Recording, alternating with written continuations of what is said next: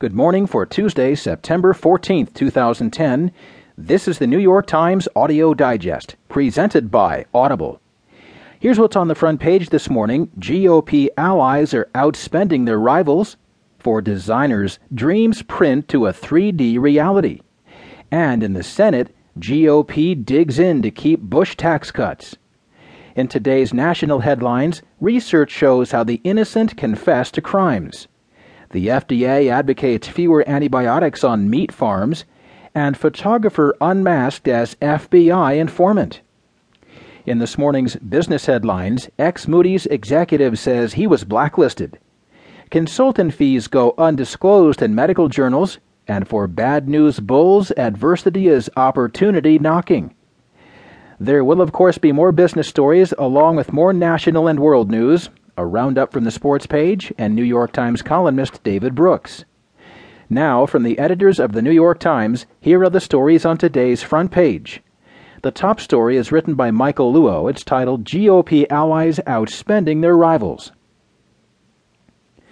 Outside groups supporting Republican candidates in House and Senate races across the country have been swamping their Democratic-leaning counterparts on television since early August, as the midterm election season has begun heating up. Driving the disparity in the ad wars has been an array of Republican-oriented organizations that are set up so they can accept donations of unlimited size from individuals and corporations without having to disclose them.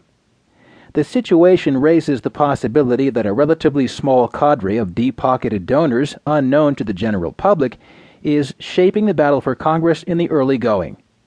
The yawning gap in independent interest group spending is alarming some Democratic officials, who argue that it amounts to an effort on the part of super-wealthy Republican donors as well as corporate interests, newly emboldened by regulatory changes, to buy the election.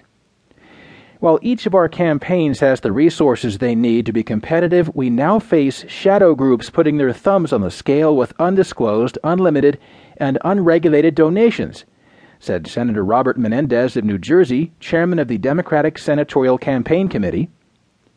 As the primary season ends this week and the general election begins in earnest, the nightmare for the Democrats is that this is just the beginning. Tracking by Democratic media buyers, in fact, shows that other large chunks of television time have been set aside in the coming weeks in key House races by more Republican-leaning groups.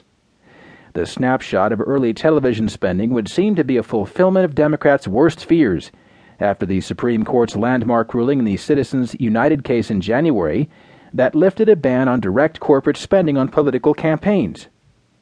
It is not clear, however, whether it is actually an influx of new corporate money unleashed by the Citizens United decision that is driving the spending chasm, or other factors, notably a political environment that favors Republicans.